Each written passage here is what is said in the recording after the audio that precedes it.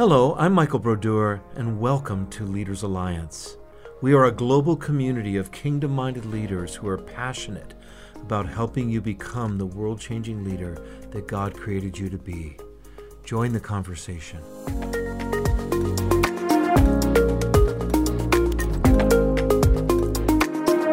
Well, welcome everyone. I'm so glad to be back with you for another Leaders Alliance podcast.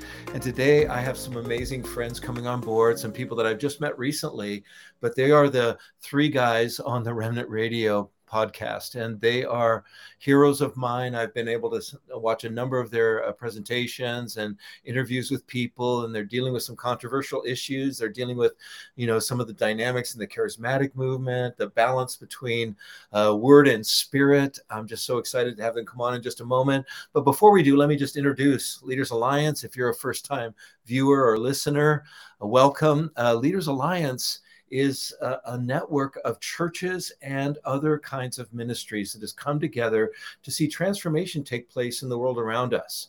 So we're a community of kingdom-minded leaders who really want to see God's kingdom come and His will be done on earth as it is in heaven. We recognize, obviously, that the church, the local church, is the foundation, is the pillar and ground of the truth. And so we want to support our local churches in a powerful way, but we also want to equip marketplace leaders and people in education, people who are influencing media, people who are influencing in various ways around the world. And so what we want to do is bring those two parties together, the local church with those whose primary ministry is outside the church, and see a symbiotic, dynamic relationship take place that will actually begin to really move the needle in our worlds around us. So in our cities, in our neighborhoods, in the lives of individuals, we want to see God's purposes established. And so that's what we're all about. But today we have an amazing time, I believe, planned for you, where we're going to actually talk in depth about where the church is at this moment, what God is doing in the local churches around the nation, around the world. And we're going to be exploring the relationship between evangelical Christianity and the charismatic world and how those two work together. Because obviously, I believe strongly that it's not by might, nor by power, but by my spirit, says the Lord, that everything shall be established on the earth. At the same time, though, sometimes there's pretty unusual extremes that happen in the charismatic movement that we need to call back and bring into right alignment with the scripture. And so that's where we're going to go today. So can I invite my friends on board right now? Joshua Lewis, Michael Rowntree, Michael Miller. It's so good to have you on this podcast. I feel so honored because you guys are like, one of the most thriving examples of Christian podcasts in the world. And we're just a little neophyte beginners that are getting our feet wet here. But it's so great to have you guys on board. And why don't we just start? Because I don't know if all of our audience knows you. So just give a quick, maybe 2 to 3 minute picture of who you are and how you guys, got involved with each other. So Josh, why don't you begin? Sure. So my name is Joshua Lewis. Started Remnant Radio in 2017 with a buddy of mine. We have grown the podcast. Michael Miller up there came on to the podcast in I think 2019 to 2020. Then Michael Rowntree came on. They'll help me with my dates if I get them wrong. And we do a podcast where we talk about history, theology, and the gifts of the Spirit. Prior to starting the podcast, I had a classical Pentecostal background, was raised in the Assemblies of God. I, through my junior high teen years, was at Heartland Church, which was the church that Steve Hill planted after Brownsville in Texas. Wow. So I grew up in Irving. Well, I grew up at the church in Irving. I lived in Fort Worth at the time. Discipled in that community. Now don't find myself in a classical Pentecostal theological space, but really from relationships really with Michael and Michael found that though I believed in all the gifts, I wasn't a practitioner of the gifts. Like tongues was something that was accessible to us, but prophecy was something for the man of power for the hour who'd blow in and blow up and blow out. And they really pushed me in a lot of ways to pursue more of those things. And that they had specialized training in prophecy and other areas that was a huge benefit to me and to the podcast in general. So that's probably a 2-minute blooper reel of my life. No, that was awesome. Michael Rowntree, go ahead. Yeah, sure. I wasn't raised in the church, got saved at 17. It was in a Pentecostal church. people speaking in tongues really loudly all around me. I was like, I had no idea what's going on, but somehow, in spite of that, the Holy Spirit saved me, gave me new birth, and started walking with God. It was a good church in terms of like the people really did love God. It was just disorderly. Went off to college and went to a good Southern Baptist church, which was the other end of the spectrum. And it really trained me in theology, trained me in evangelism and lots of other things. So I picked up some good things from it. And to this day, now that I'm back on the charismatic side, I don't hold any animus toward the evangelical, non-charismatic world. I think they have a lot to offer. In fact, I think charismatics can learn from that. But where these two worlds really came together for me was, I guess it would be about 2004 when I met Jack Deere. Jack Deere was, this Dallas Theological Seminary educated guy. So a theologian, but a practitioner in the gifts, seen blind eyes open, helped people out, or prayed for people who got out of wheelchairs, helped them out, and so on. And so he mentored me. I ended up coming on staff with him at a church in Fort Worth. It's actually where I came across Michael Miller. But was there at that church for 17 years. When Jack retired, I was a senior pastor of that church for 10 years. And we really focused on Word and Spirit, came on Remnant Radio in 2020. And then recently, I have moved to Oklahoma City, and Sam Storms retired. So I have stepped into his role as senior pastor of Bridgeway Church in Oklahoma City. Wow, congratulations on that. Those are big shoes to fill, but I know you're going to do a great job. So Michael Miller, your thoughts? Yeah, I'm similar to Rowntree in a lot of ways, with the exception of heritage. I grew up in with a Jewish mother and a Mormon father. Yeah, except without all the heresy. Who's heresy? Who's heresy? Okay. Yeah, so Jewish mother, Mormon father. I would say I was a proclaimed atheist at the age of 7. And then somebody gave me a Bible when I was 15 years old. I thought it was a book of ancient spells. And so I would literally hide it in my desk. I would wait for my family to go to bed. And when they would go to sleep, I'd get out and I'd start reading it. And so I just started reading through the Gospel of Matthew and found myself wanting to follow Christ, not even really knowing what that meant, not really understanding what the crucifixion was about or forgiveness of sins. I was as green as it came. And used to lie to my mom because I wanted to go to church. And so I would tell her I was staying the night at a buddy's house on Saturday night to hang out with. Really, I just knew they went to church on Sunday mornings. So I would go stay at that family. Got discipled up in an organization called Young Life. It's where I learned to memorize scripture and learn how to study the Bible. And then went off to college. Senior year of college, had an encounter with the Holy Spirit. I couldn't explain it theologically. I was in a cessationist form of Christianity at the time. And so got my hands on Jack Deere's book. Found myself, next thing I know, I'm at Wellspring Church with Michael Rowntree and Jack Deere. And Jack mentored myself as well as Rowntree, took us through systematic theology, and then would throw us up on a stage to demonstrate the gifts whenever he did a conference.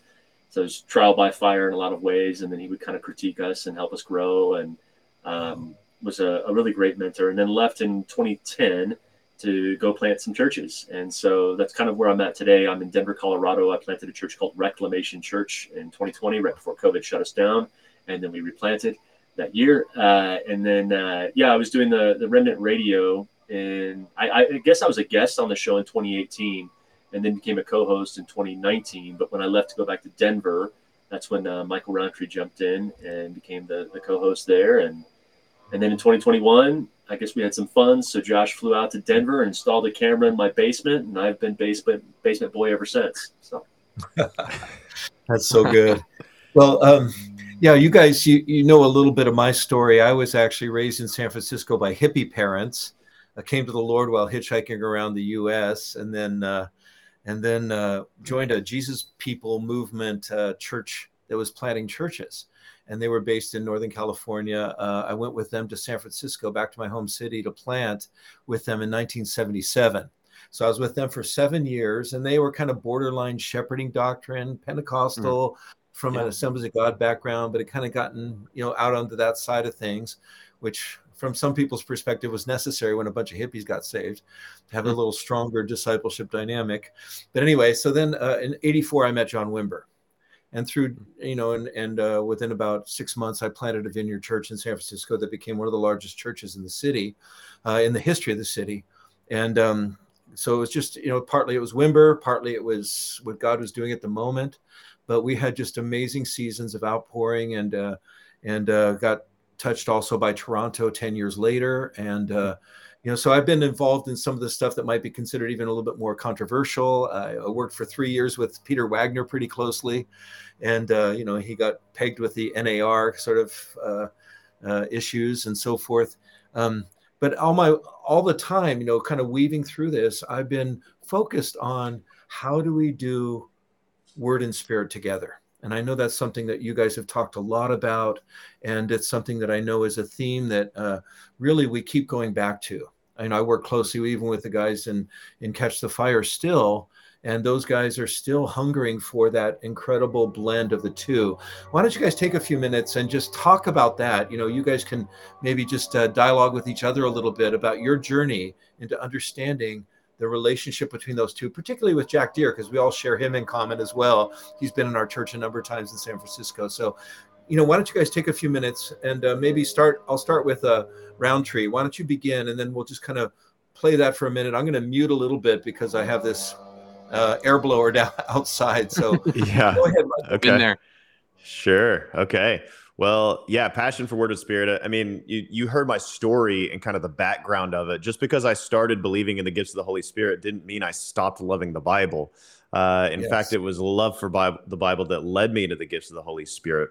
And yet there were so few options of where to actually go to church. I mean, I sought and I strived to find a church. I mean, my wife and I, when we were searching for churches back in 2004, before we found out Jack was in the area, we were doing two-a-days, is what we call, is like 2 churches a day on Sunday mornings. Like, go to one in the early service, one in the late, trying to find it. But it was always either very much just word theology, all of that, which we loved and appreciated, but not much spirit, or vice versa, and a little charismatic crazy.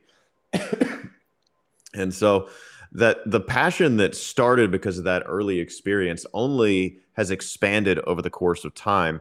And I would say, because having been in the charismatic world now for almost 2 decades, that I see it all the more, and I see how dangerous the abuses are. And I actually understand why people become cessationists when they have these negative experiences, manipulative prophecies, and people cheating in prophecy. And, the more power somebody has, the more that power can be abused. And these gifts are powerful. But I just have a passion for helping us, for ensuring that we don't throw the baby out with the bathwater, because there is this thing called obedience to the Bible that we actually want to adhere to. So now, as far as the Jack Deere component, I think mentorship is just such a huge factor for Michael Miller and I and our growth, to be able to have somebody seasoned who had worked with John Wimber very closely on his staff. John Wimber was a spiritual father to him, somebody who had such theological training, all of these things, for him to teach us. And he would walk us through how you pray for healing, how you cast out demons, how you prophesy, what do you do when you miss, and all the theology behind it. That was invaluable.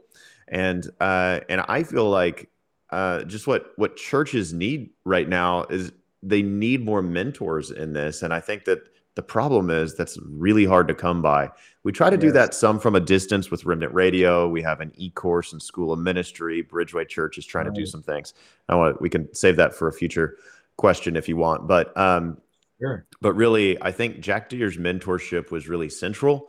And my heart is to see more and more churches mentored in, particularly church leaders, elders, and senior pastors, in how to administer the gifts of the Spirit in a church. That's awesome. Michael or Josh, you guys want to pipe up on this one? Yeah, you're definitely muted, buddy. Underneath the screen under the bottom, there's like camera, microphone. You click that one. Okay. Well, I'll go until Michael can figure out. You keep troubleshooting, buddy. But I'll talk about word and spirit stuff. I think that part of this dynamic is that we're sinners, right? Yes. All of us are sinners, and you can have a deeply theological church that's really perfectly exegeting, and there's going to be sin there, and you're going to have a really charismatic church, and there's going to be sin there, and it's going to be hard to hit that mark. I think what we're contending for is saying, look, we want to strive with everything in us to hit the model right. And it's not like the model itself, Word and Spirit, is going to usher in this massive utopia or this like perfect church or anything like that. The only thing that does that is Jesus. It's a work of the Spirit. Our eyes are fixed on Christ. Right. God does supernatural things. I mean, think of Spurgeon. This guy was a cessationist, but according to his biography, he saw more healings than any. He had healed more people than any doctor in all of Europe and North America put together, and he was a cessationist. Wow. But he was a That's man whose amazing. eyes were fixed on Jesus. So that's first and foremost. But at the same time, we also see in the church those who have a fascination with the supernatural, whether that's Colossians 2, people going on about visions, puffed Right. up by the sensuous mind, going on about angels, worship of angels, describing these kinds of secret mystic teachings that aren't found in the text of Scripture itself. Yeah. And in Corinth, not to go beyond what is written, Corinth seemed to have a kind of hyper charismatic, disorderly sort of movement. And, this is a thing that happens throughout human history. Those who Right. desire the supernatural stuff can stumble. Sin can affect all of us in the same way that people who are passionate about doctrine can stumble into trying to control and to manipulate. The charismatic can also stumble into trying to get these experiences by other means and by other avenues. Yes. And we want to Yes. come in and say, hey, God's supernatural power is something that we want to grow in as a community, but we want to make sure that we're growing in that in a way that's biblically consistent. We're trying to make sure that Jesus is the gate that we're going through, and we're not trying to enter in by another way. Miller, have you found a way to unmute that microphone? Because I'm about done with my rant. Let's see. Can you guys got hear it. me? You got it. Okay. Good. Yeah, it was on default, and then suddenly I couldn't get the mute off, and then I switched it to my mic on the settings, and so that worked. But this Cool. is what happens when a non-techie tries to do a podcast. Okay, let me refresh the question. How is this word spirit journey? Obviously, part of mine is with Jack Deere as well. So when I became a Christian, it was in a cessationist form of Christianity. And so when I was a senior in college, I was doing ministry, young life ministry of a high school of around 3,000 students. And so I was asking the question, I would read Acts and see 3,000 or 4,000 come to believe in Jesus one day. And I'm going, well, why not at Bryan High School? And so that caused me to ask some questions about the gifts and about God's power and about the miraculous. And then I had what I would call a power encounter. And my biggest problem, though, was after I had that experience is I couldn't handle the churches that I would visit that were continuationist. Yes. They were mostly Pentecostal packages. The way that they would talk, they would add an extra syllable to every word. There was a lot of I realize today it's cultural, but at the time I thought it was very showy. And so Yes. I didn't like what I saw on TV. I didn't want to be that. But I knew that there was an element of power, and yet I was trying to wrap my head around how all that was working. And so I started praying for the sick. I mean, if you had a pair of crutches, you might as well had a bullseye on your back, because once I knew that power is for today, I prayed for everybody. And whether I saw them healed, I just kept going after it, believing that this is what the Lord does. And so, but I couldn't handle the packaging. And then somebody handed me Jack Deere's book, Surprised by the Power of the Spirit. When I read that, I immediately found every other piece of literature he had written, every blog ever written about him, anything I could get my hands on. And I'd moved to Dallas to take a job with Young Life at the time, and was online looking for more web pages or more literature from Jack Deere. Found a web page for Wellspring Church in North Richland Hills, Texas, where Jack Deere was the pastor. Now, when I read his books, I thought he lived in Montana. And this is actually the same story for Michael. Both of us did this. We both prayed that God would let us be discipled by someone like Jack Deere, having no idea that we were actually in proximity to him, and that would have been a possibility for us. That's funny. And so I actually had more faith, Miller. I prayed that I would be mentored by Jack Deere. Oh, yeah. See, I didn't. I just thought that was out of the question. I mean, I had no faith. I've never prayed that Jack Deere would mentor me. It shows. That really is the faith scale right there. That's how you know how much faith. Yeah. Exactly. Well, so Jack could speak my language. That was the thing, is when I would go to these Pentecostal churches, and no offense to them, I understand that they have their own heritage. But there was a definition, like a term definition discrepancy here. The way they would talk about faith is different than I talked about faith. The way they would talk about the baptism of the Spirit was different than I talked about the baptism of the Spirit. The way they talked about the gift of tongues was different than the way I talked about the gift of tongues. That's right. And so all of those terms, they were so loaded in those environments that I found it very difficult to coexist there, because I was looking through the scriptures and I'm like, I'm not coming to the same conclusions you guys are, but I totally believe in all of this stuff. And so Jack really was the one to help give me language to a lot of this, and also remove a lot of the hype that I saw with it. He taught me to dial down and just kind of take a little survey of what I was seeing. And there was a lot of like feedback, again, critique, feedback. That was all normative. He would challenge our theology, and it wasn't just the gifts. We learned doctrine.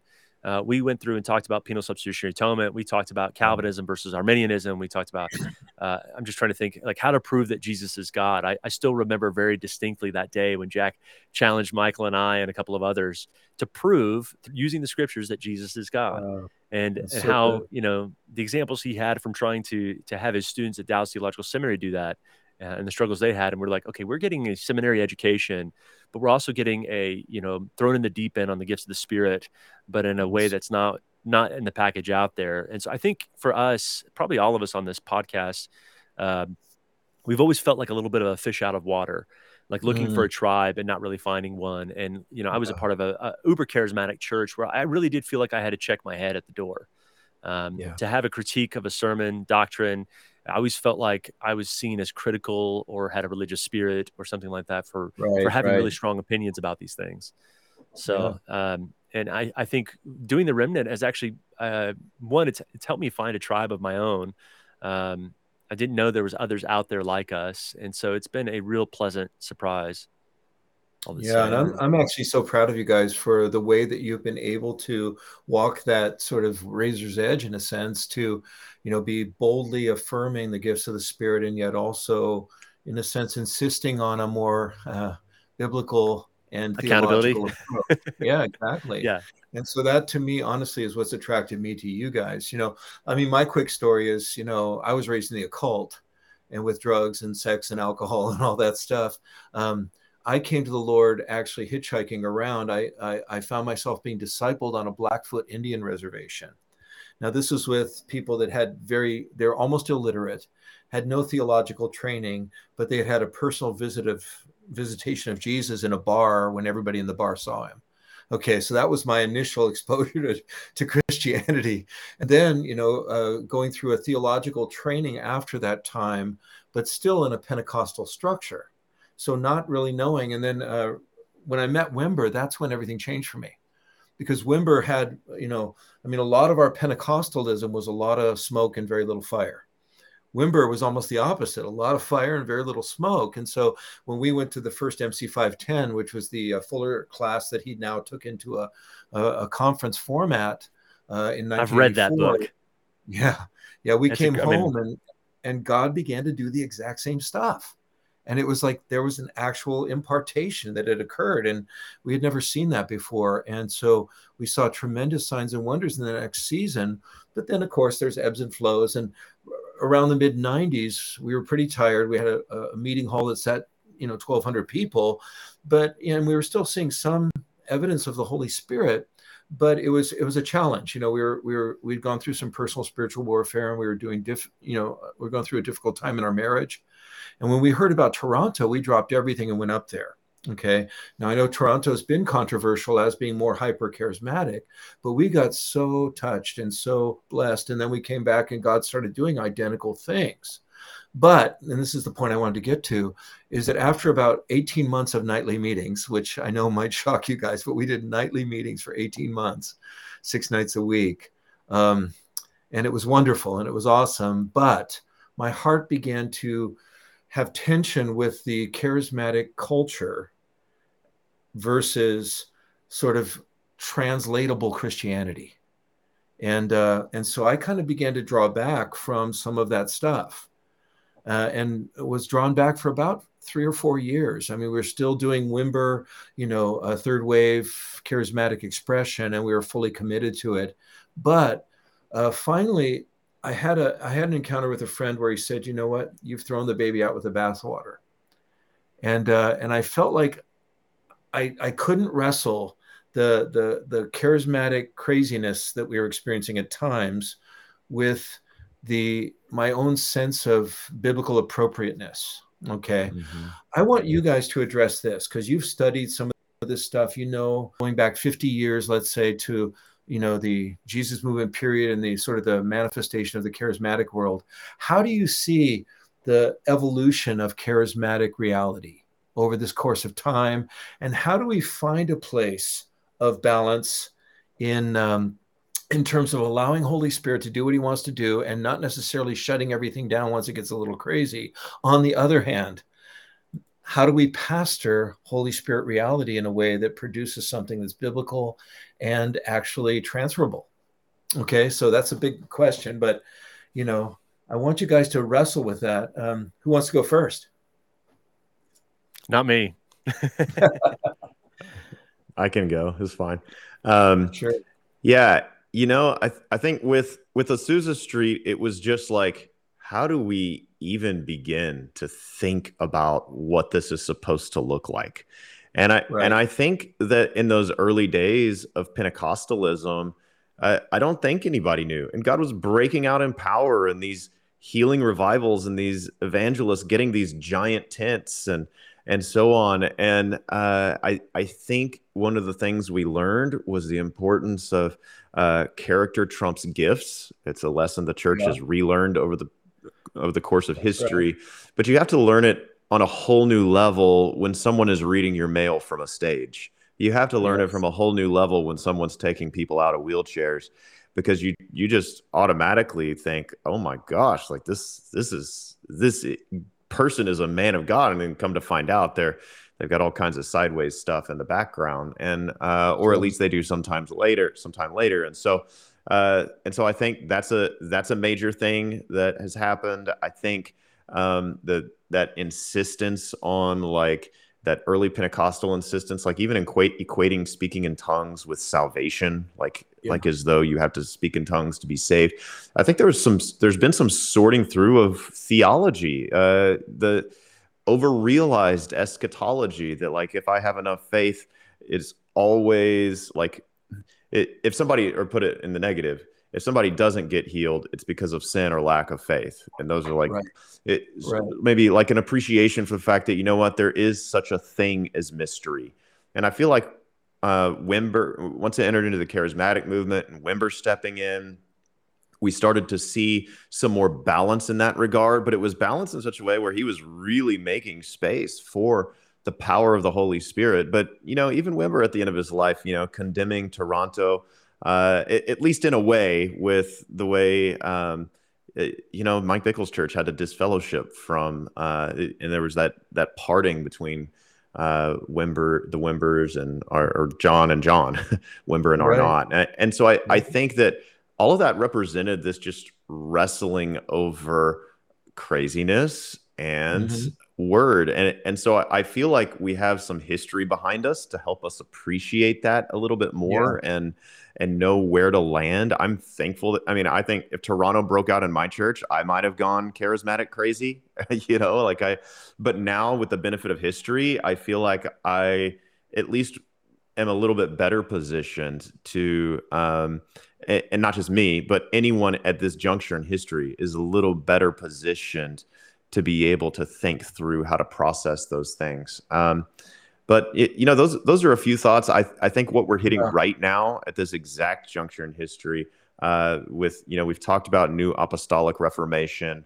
I think you mentioned that at the top of the show, and we just had this new statement released by Michael Brown and Joseph Matera, and trying to draw this line in the sand, and you have like the everything NAR is terrible, and and on this side, and then every charismatic is kind of classified as NAR, and then you have this other side where it's like nothing is NAR and there's no problem here, and so they're trying to hit this middle ground. But I feel like it's just a new expression of what Wimber called the radical middle, and so I feel like we're at another one of those points in history, and where charismatics have so. I think part of what we're hitting on the NAR thing is the issue theologically of authority of apostles and prophets. Yeah. And that's such a huge issue because it can change the ecclesiology that has existed for 2,000 years, depending on how we parse that. And I think that it goes all the way back to Azusa Street of like, how do we deal with all these new realities? And as history is played out, I feel like it just keeps coming back to this radical middle as you find extremes on both sides. So that's so good. Now let me zero in and aim this for one of the other guys. Obviously, New Apostolic Reformation is controversial, and there's aspects of it I agree with, aspects I don't. Okay, if we look at even the I'm very aligned with Catch the Fire, and I honestly love these guys. How do we wrestle with the whole baby bathwater issue? Okay, and Josh, I think you mentioned it earlier, and maybe you can address this first, because if you really do a deep study of all of the awakenings and revivals of history, all of them have had some crazy aspects. In fact, during the whole Toronto outpouring, I did an interview on our local radio station, the Salem station in town, and I brought one of my pastors who was getting his doctorate in spirituality. Okay, and he had already been at TEDS, and Grudem was one of his mentors and so forth. And, so he came on board and talked about a deep study that he had done into the First Great Awakening and how many of the manifestations were odd, and Edwards and Whitefield had gotten in deep trouble as a result of some of the stuff that was going on. It seems like through history, there's always been a little bit of that edge on every revival.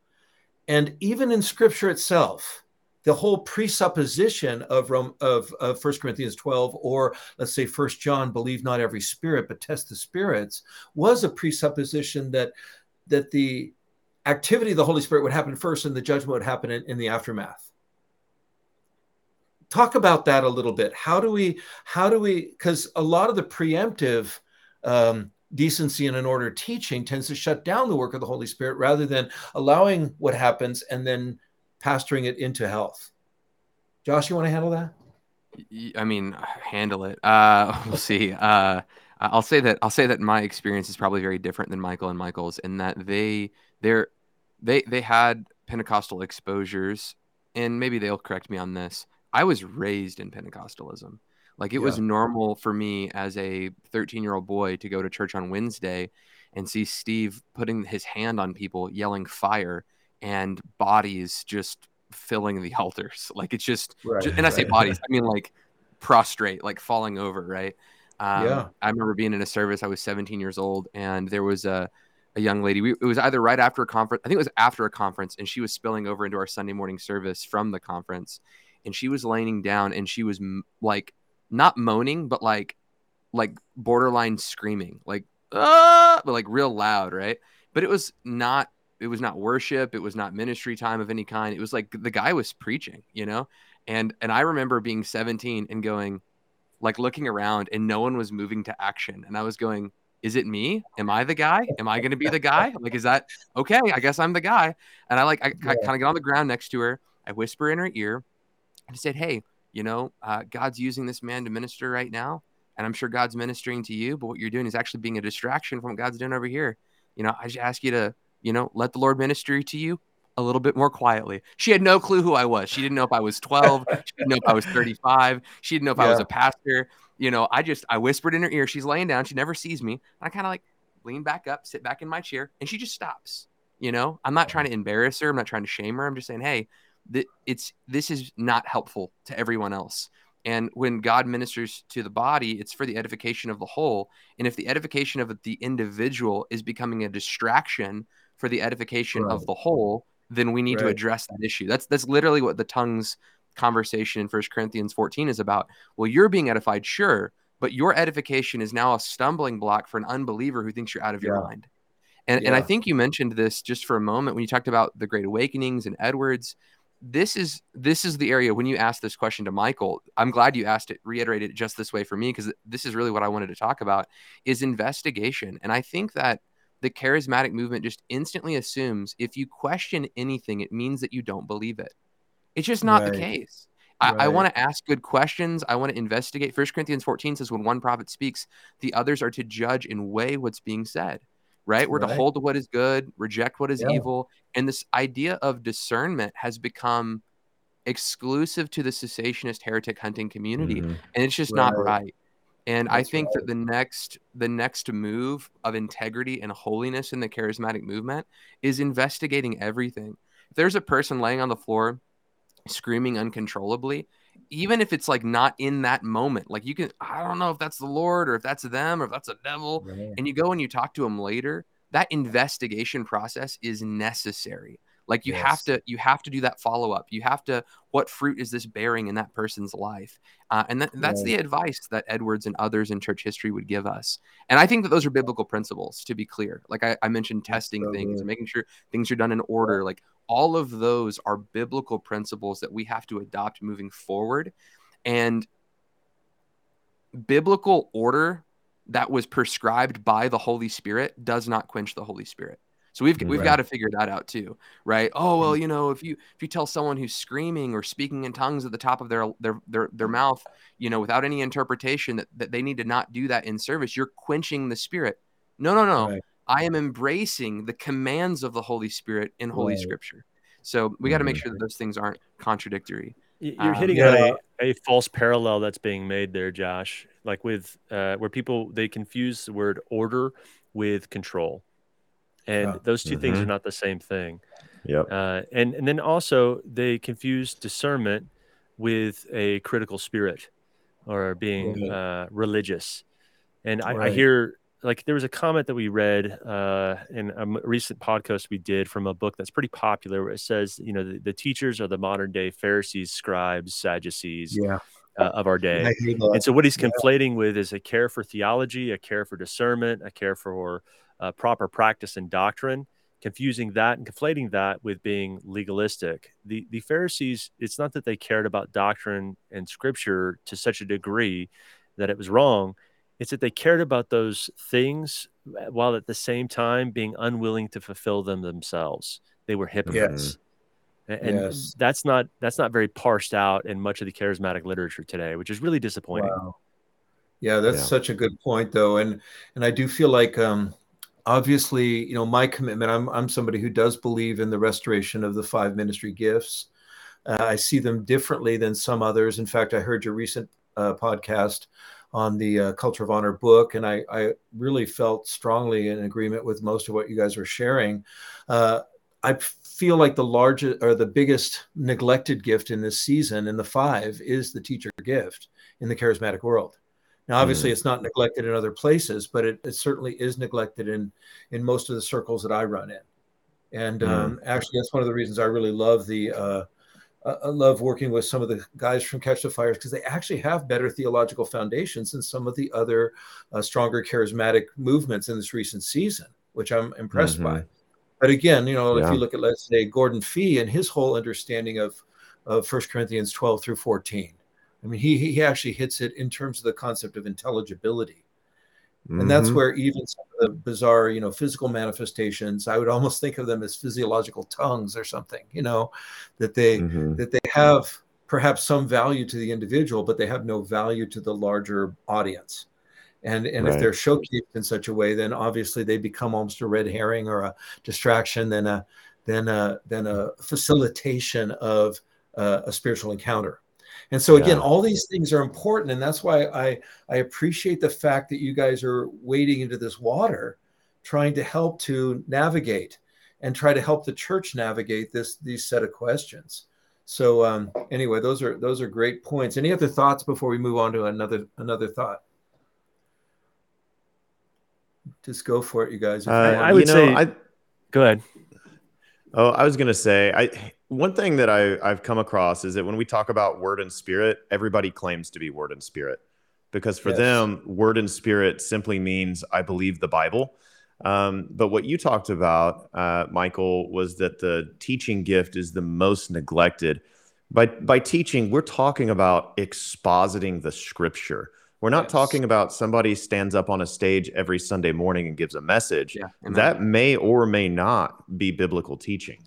But and of course, it's not just the charismatics who have, in many ways, abandoned the teaching gift. It's also, I think, some in the seeker-sensitive movement, and some, just in 21st century evangelicalism, sermons have become TED Talks, and instead of preaching the full counsel of God, instead of the full counsel of God, it's kind of like, oh, well, blasphemy of the Spirit. That's kind of a drag for a Sunday morning. Let's just skip that part and go to the And so I think it's an issue that's broader than charismaticism, but charismaticism seems to double down on it, such as the book Culture of Honor.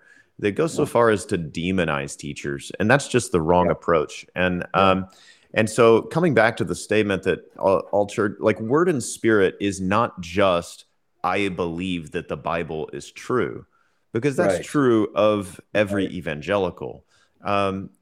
It is rather an emphasis upon, and it even comes down to what I would define as a gospel centrality. Our emphasis is upon God, God's words, and God's works, not man's words and man's works. And that's what I see too much of, again, not just charismaticism, but in charismaticism, it's there is this emphasis on not the word of God, because, well, that's just kind of a drag, and just sort of this human experience of manifestation. And I'm all for manifestation. Even what I said earlier about the Toronto blessing, I completely believe it was a work of God. And to whatever degree it was, maybe could have, every revival can be corrected, right? All of them. But I just think that charismatics, they err when they think they're word and spirit just because they believe the Bible. There needs to be an actual emphasis upon the word of God in our gatherings. There just needs to be, and then beyond our gatherings too. No, I absolutely agree with you. And that's where, again, I happen to be located at a wonderful church that I love a lot. I'm actually moving very shortly, but I'm at Bethel Church in Redding, California. I've taught in their schools. I've taught on church leadership and church planting and so forth, and also on theology and scripture. And so I've done a lot of expository teaching here. And that's one of the things that we've all identified, is that there's been, I'd say, a lack of emphasis on the teacher gift and its impact in the students we're training. Now, again, they don't claim to be a Bible school. They claim to be a school of supernatural ministry, and they normally deliver on that. But at the same time, we're also seeing some, secondary negative fruit from the lack of the authority of Scripture being central. And the relationship. I almost want to push on that, if you would let me, Michael, on the supernatural ministry, as if teaching is less supernatural than prophecy or anything else. Like that's the disconnection, is that we think that teaching is less supernatural. But I don't think that it is. And I respectfully, and I think you agree. But I think that's where the problem lies. But if we're going by vocabulary words, I think the way Bethel is using that, school of supernatural ministry means learn how to do signs and wonders. Which is which has its place, and we're in favor of that kind of training. But I think we're all in agreement, though. But that's absolutely right on, Josh. Is that each of the five aspects of Christ represented in His church must be Holy Spirit driven. They must be expressions of the presence and power of God for them to be legitimate. And so, absolutely, the teacher gift is absolutely a supernatural reality. And they just don't treat it that way. And the power of the Word of God to transform our lives, be transformed by the renewing of your mind. That is such an absolutely essential element. And again, but we always tend to pendulum swing, and that's kind of the unfortunate aspect of our nature, is that we tend to react to the last thing by overreacting in the other direction. And I'm feeling like, why, and this is what I'm hoping, the future of your guys' ministry will bring to the body of Christ, is that sense of like, can we settle in the centrality of Christ with all five of those aspects being represented fully and dynamically? Amen. So, Amen. And could we add maybe without a hierarchical structure that places a single apostle or apostles and prophets as elder bosses? Yeah, not not that they would ever say it so crassly, Right. but in practicality, the way it plays out, I would say that's true. And in fact, when teachers and pastors are put on the low end of the totem pole as essentially the problems, whereas Paul says in 1 Timothy 5, the elders are to direct the affairs of the church. And what do elders do? They, according to 1 Timothy 3 and 2 for that matter, they pastor and they teach. So it's an elevation of apostle and prophet above the elders of the church. And at least in the Culture of Honor book, as well as in many charismatic expressions, the apostles and prophets become the bosses because they have the intel on heaven. All that kind of talk, I think, is extremely dangerous and extremely unbiblical. Yeah, and I hear what you're saying there. Again, when I listened to your guys' podcast on that subject, like I thought, you know what? I mostly agree with what you're saying. First of all, let me just say this. In my early training, when I was in the mid-70s, I was part of a movement that was trying to discover or rediscover the restoration of the fivefold at that time. And that was, kind of a derivative of the latter rain movement, which went a little bit off the rails. But these guys were doing their best to try to understand it, but they almost entirely put it in the realm of government. And I just don't see the fivefold ministry as governing at all. Well, I don't see there being a rediscovery either. Right. Yeah, that's true. That's probably a bad. That's a Rick Joyner quote from his apostolic ministry. This idea that we've rediscovered the prophetic in the 80s, and now the apostolic ministry is being rediscovered. I just don't see that as historically accurate. And I'm not trying to say that it was never understood for the last 1800 years, and finally somebody came up with it. No, please hear me clearly. But there was an experimental process of re-implementation. Let's put it that way. Okay. And I think that they got some things right and they got some things wrong. But one of the things I thought was mostly wrong was the issue of making these all about governing. And so even the hierarchical dynamic that came out of that, and then even bled into the book that Peter Wagner wrote on the New Apostolic Reformation and Church Quake and those books, I felt like was actually an overemphasis on the governing aspect and not on the equipping aspect. Which I believe verse 12 is the most important verse in that passage from, Ephesians 4:7 through 16. It's verse 12. And if that's not happening, verse 11 is irrelevant. That's right. Yeah, and so I totally agree. We agree.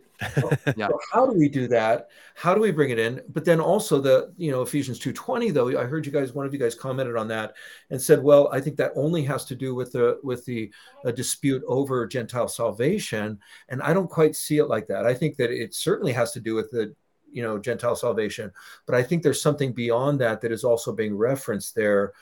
Your thoughts on that? Maybe Rowntree. Oh, sure. Because I was the one who said that. Yeah. Well, so Ephesians 2:20. You mind if I bust out a Bible real fast? Sure, I know you don't mind because you're so word and spirit. I don't know, man. We're kind of leaning spirit. Let's not get crazy here. Okay. Yes. So Ephesians 2:20. He's just finished talking about Jew and Gentile. We're all one with a brand new man. We're a new temple. All these things. Fellow citizens of the household of God, which would have been different from how anyone imagined it, because he's about to call it a mystery. So the prophets talk about Gentile inclusion, but it was always thought that Jews are going to be kind of center of the world, and Gentiles, they can kind of live on the periphery and be God worshipers, God-fearers. And then Christ comes along and the apostles, and it's like, this new revelation to apostles and prophets. Oh, okay. It's not just like you get to live on the fringe of Jewish glory. You're actually right at the center. So new man. Right. Yeah. So that's his context. We're saying built on the foundation of the apostles and prophets, Christ Jesus himself being the cornerstone. And then verse 5 of chapter 3, he's going to go on and talk about the stewardship of God's grace given to me. I'll start in verse 3, how the mystery was made known to me by revelation. So Paul, as an apostle and prophet for that matter, he's received this revelation of a mystery. As I have written briefly, when you read this, you can perceive my insight into the mystery of Christ, which was not made known to the sons of men in other generations, as it has now been revealed to his holy apostles and prophets by the Spirit. This mystery is that the Gentiles are fellow heirs, members of the same body, partakers of the promise in Christ Jesus through the gospel. So I take it as because of the link where he's talked about apostles and prophets in 3:5, and he talks about apostles and prophets in 2:20. I take that as enough of a link to say, when Paul talks about them as being the foundation with Christ as their cornerstone, their foundational role is bringing that revelation. That's how I would understand it. I'm not calling you a heretic, though. So I'd love to hear. Go ahead. Feel free to push back. But that's also a direct reference to Acts 15. I'm sorry, to Acts 15. It was a direct reference to Acts 15 because the apostles and elders came together to address this dispute, and then they sent out Silas and Judas, who themselves were prophets. It says later in Acts 15 to confirm the word. So there was certainly a role of the apostles and prophets in the determination of that reality. But and again, I know you guys have a slightly different perspective on 12:28 of 1 Corinthians, but there is some. I don't think it's a hierarchy, but I think there is some sort of primary designation of the apostolic prophetic role. Okay, I would agree with that. A question that I think might bridge the gap, because I think Rowntree, if someone was a charismatic and they were saying, I believe apostles and prophets have a unique role in the establishment of churches and in the local church, you might say, I kind of disagree with that, but it's not enough for me to make any stink about it.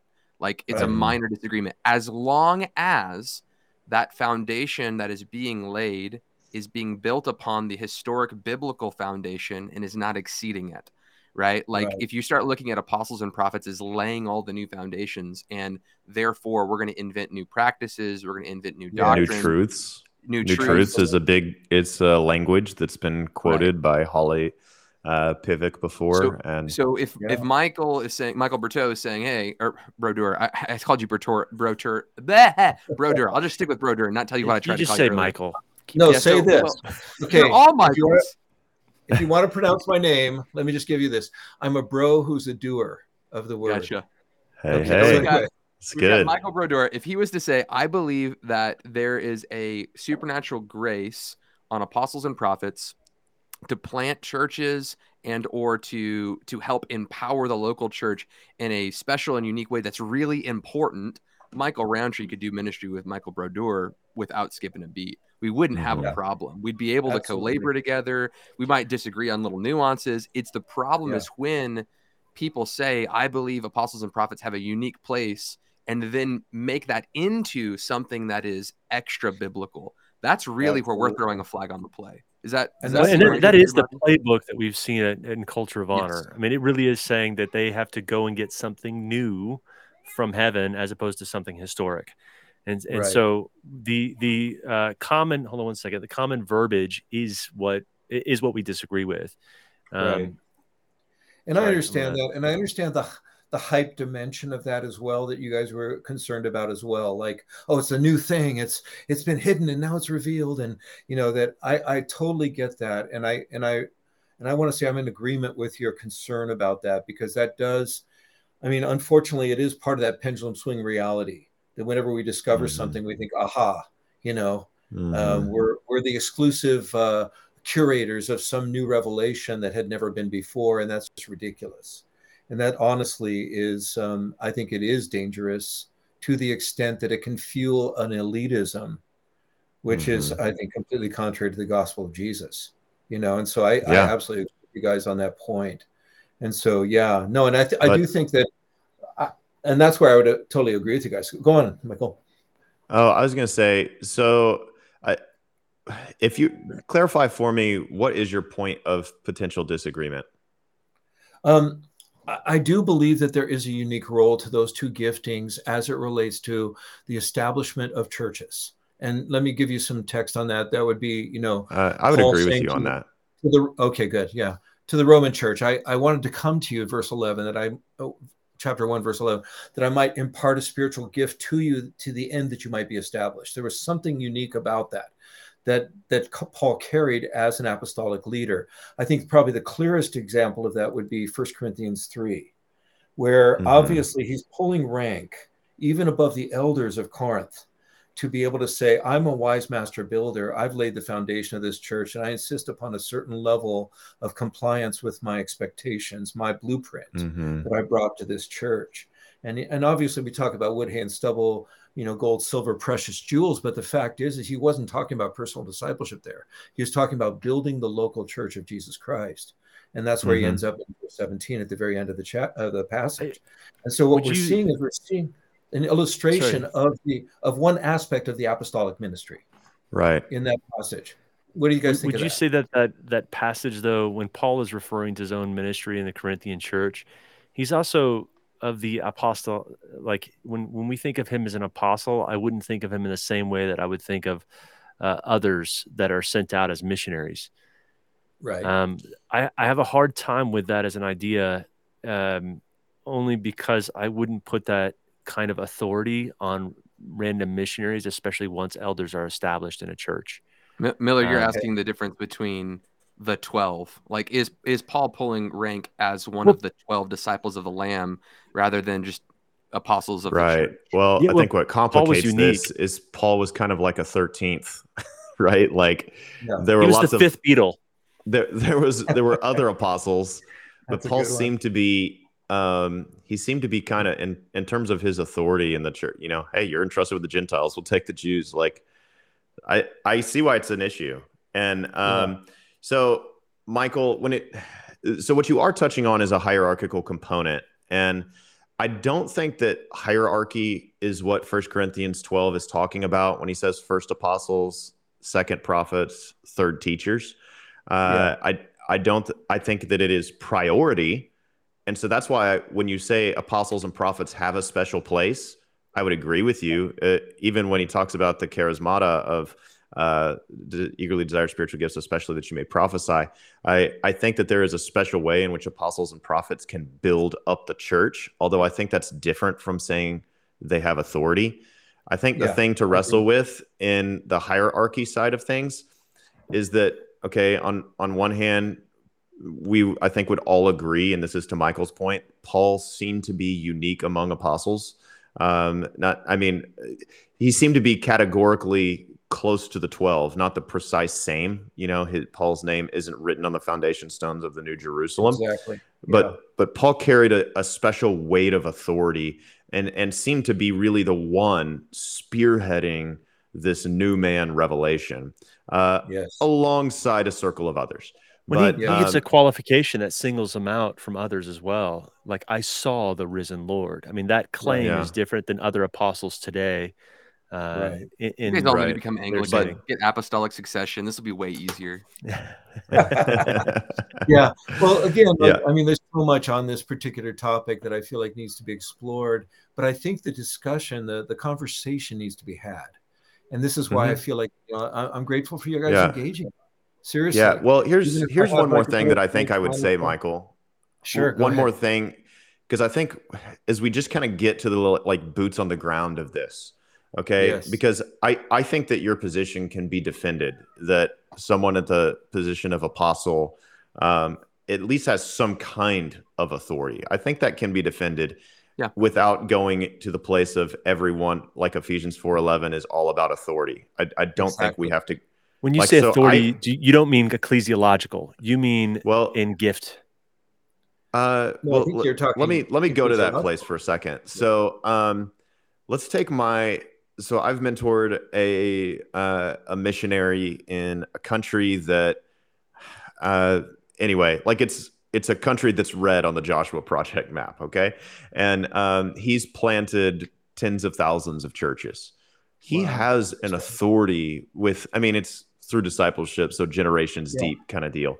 But he has an authority with those churches that's inherent and natural because it's relational, because he fathered them. And so I think, even when Paul is saying, okay, well, you're the seal of my apostleship because, like, basically I'm your father. I mean, this is the kind of language he uses with the Corinthians. Says that directly, yeah. Yeah. And so I think that there is something to be said for somebody who is a pioneer missionary like the Apostle Paul. They raise up elders, and I'm open to that kind of conversation.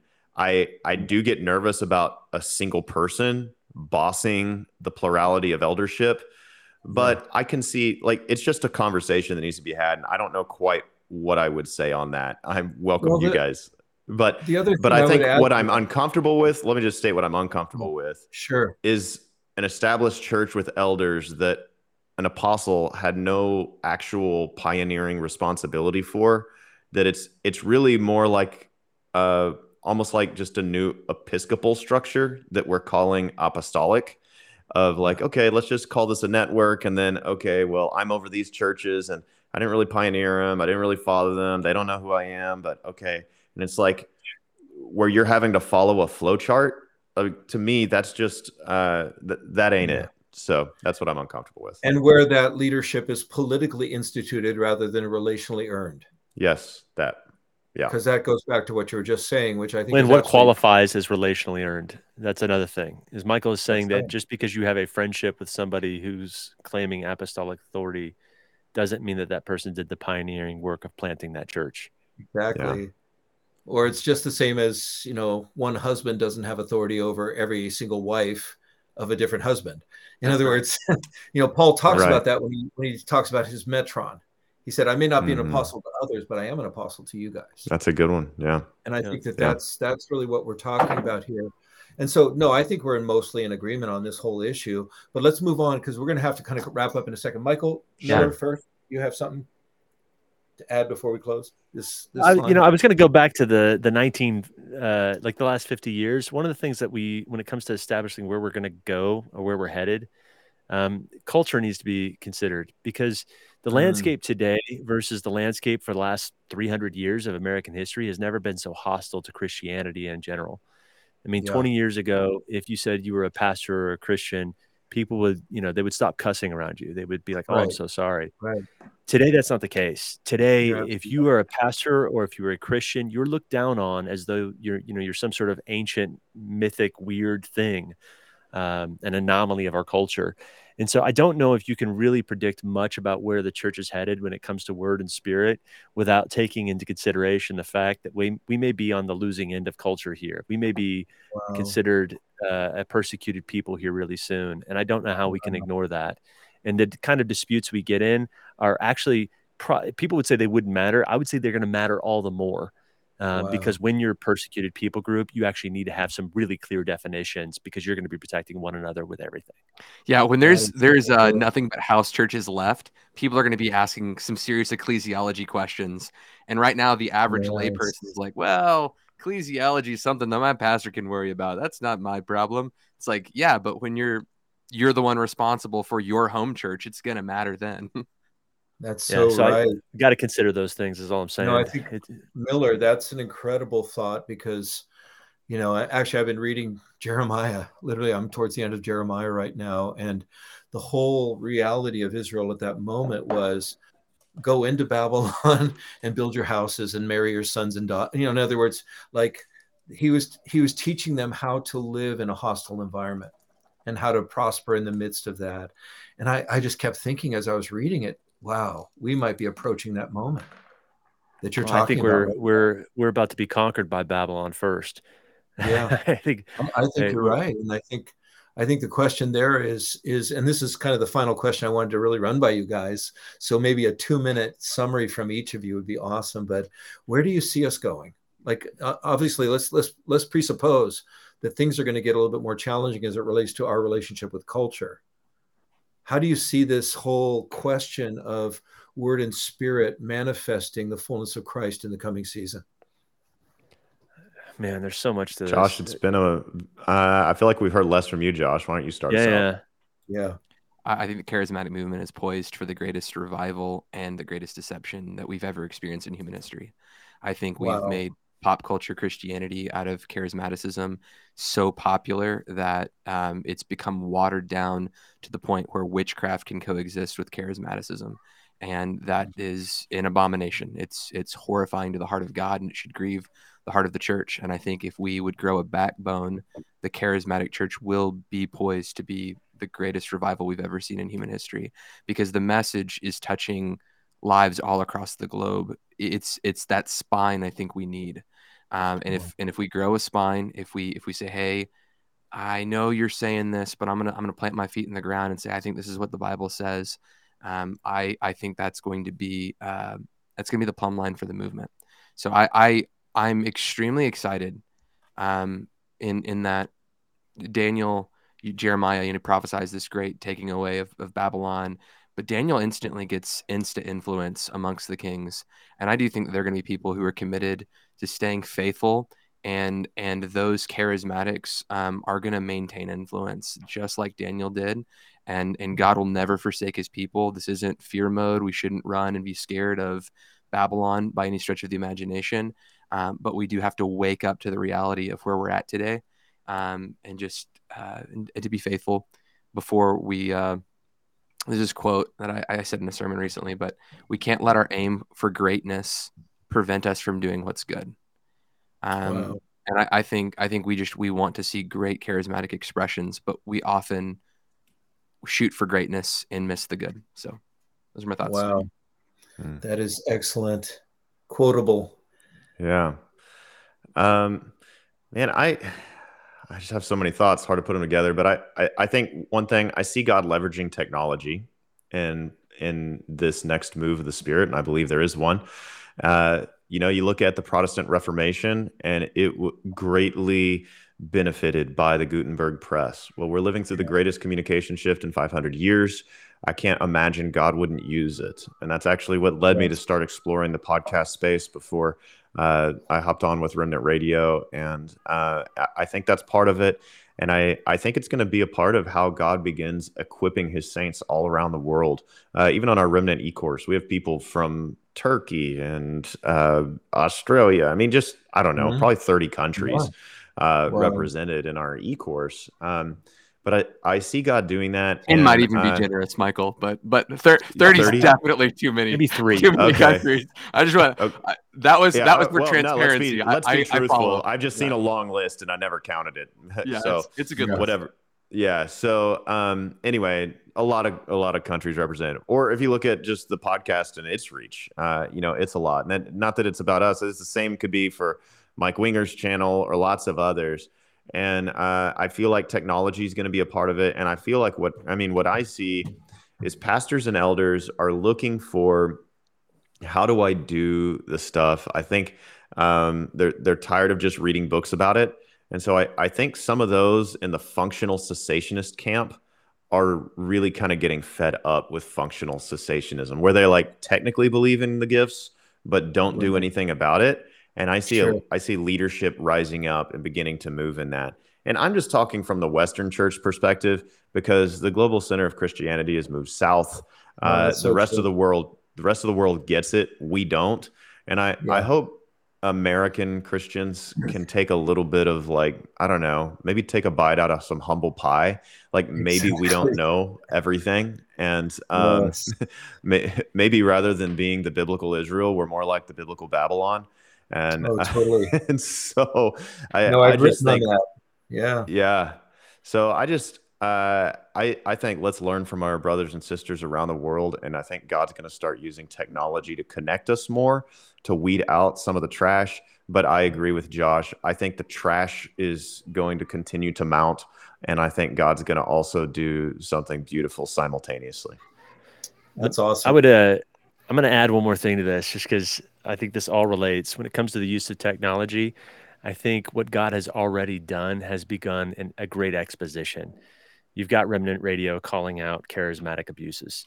You've got the Rise and Fall of Mars Hill podcast calling out toxicity in church culture, as well as narcissism. And the whistleblowers are getting louder. The whistleblowers are actually being heard. And the church is actually being refined. People are coming more and more aware of what healthy church is and what it isn't. And so all of this stuff is being exposed, and it's been really dramatically exposed over the last 15 years. There's a reason why the world looks at the church and thinks, oh, you're a Christian? Well, it's because, to be fair, they've got some good accusations against us. The abuses that we've been committing in the church are prolific, and they're really bad. And I think God has done a number to use technology to expose these things.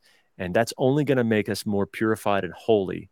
We need exposition. We need to be exposed and our sins to be laid bare so that we can look at it and go, what have I done? And now what must I do to make it right? And so my hope is that the next step is, what can I do to make it right? That's good. Yes, that's so good. Well, I think even in that, I just want to see that level of humility, but I don't want to see the kind of the cynical, accusatory side of this. In other words, how do we find that place of, let's call it the Galatians 6:1 process of recognizing our failure, our weakness, our sinfulness, and our brokenness, and yet approaching it in a spirit of gentleness, so we can actually see true restoration take place. I think that's where you guys kind of hit that mark really well. So thank you so much for being on this podcast. I'm so appreciative. I feel so honored that you guys would even take the time to be with us. Anytime, we're small fish in the big ocean of this endeavor. But honestly, I feel like I have also, along with you, Rowntree, I have all these thoughts. Like, I just want to keep going on this conversation. But anyway, can I just have maybe Josh, can you just pray for all of us as we close this time, that God would just grant us that clarity, that humility, that sense of passion to pursue, but the awareness to be able to respond to the Holy Spirit as we pursue, and to be humble before the Word of God. So go for it. Amen. Yeah, Father, we know in part and we see in part, right? We don't really understand how revival works or when your outpourings come.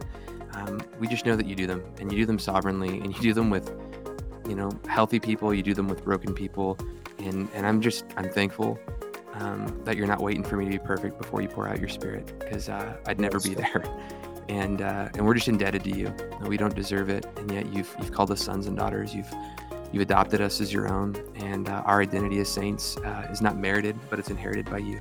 So I ask that we could live in that reality, and then from sonship, just begin to walk in a manner worthy that you've called us in, to earnestly desire spiritual gifts, to pursue the supernatural, but simultaneously testing everything, to hold what is good and cling to what is good and reject what is evil. Give us wisdom on how to discern your will in this season. We want to be gentle as we confront error. We want to be long-suffering and charitable with those we disagree with, while simultaneously striving for truth. Let us strive for the bond of peace like we strive for truth. And Lord, just give us a zeal to push forward, be eager and wise, but all the more listening to those we disagree with, and not posturing ourselves as the expert, but being humble in everything we do. And we ask this in Jesus' precious name. Amen. Amen. Amen. Well, thank you guys, and thank you all who have tuned into this, and also in the archives. We're happy to be able to have these discussions in a way that hopefully will edify you and bring us all closer and closer to Jesus. So God bless you guys. We're going to sign off now. Take care.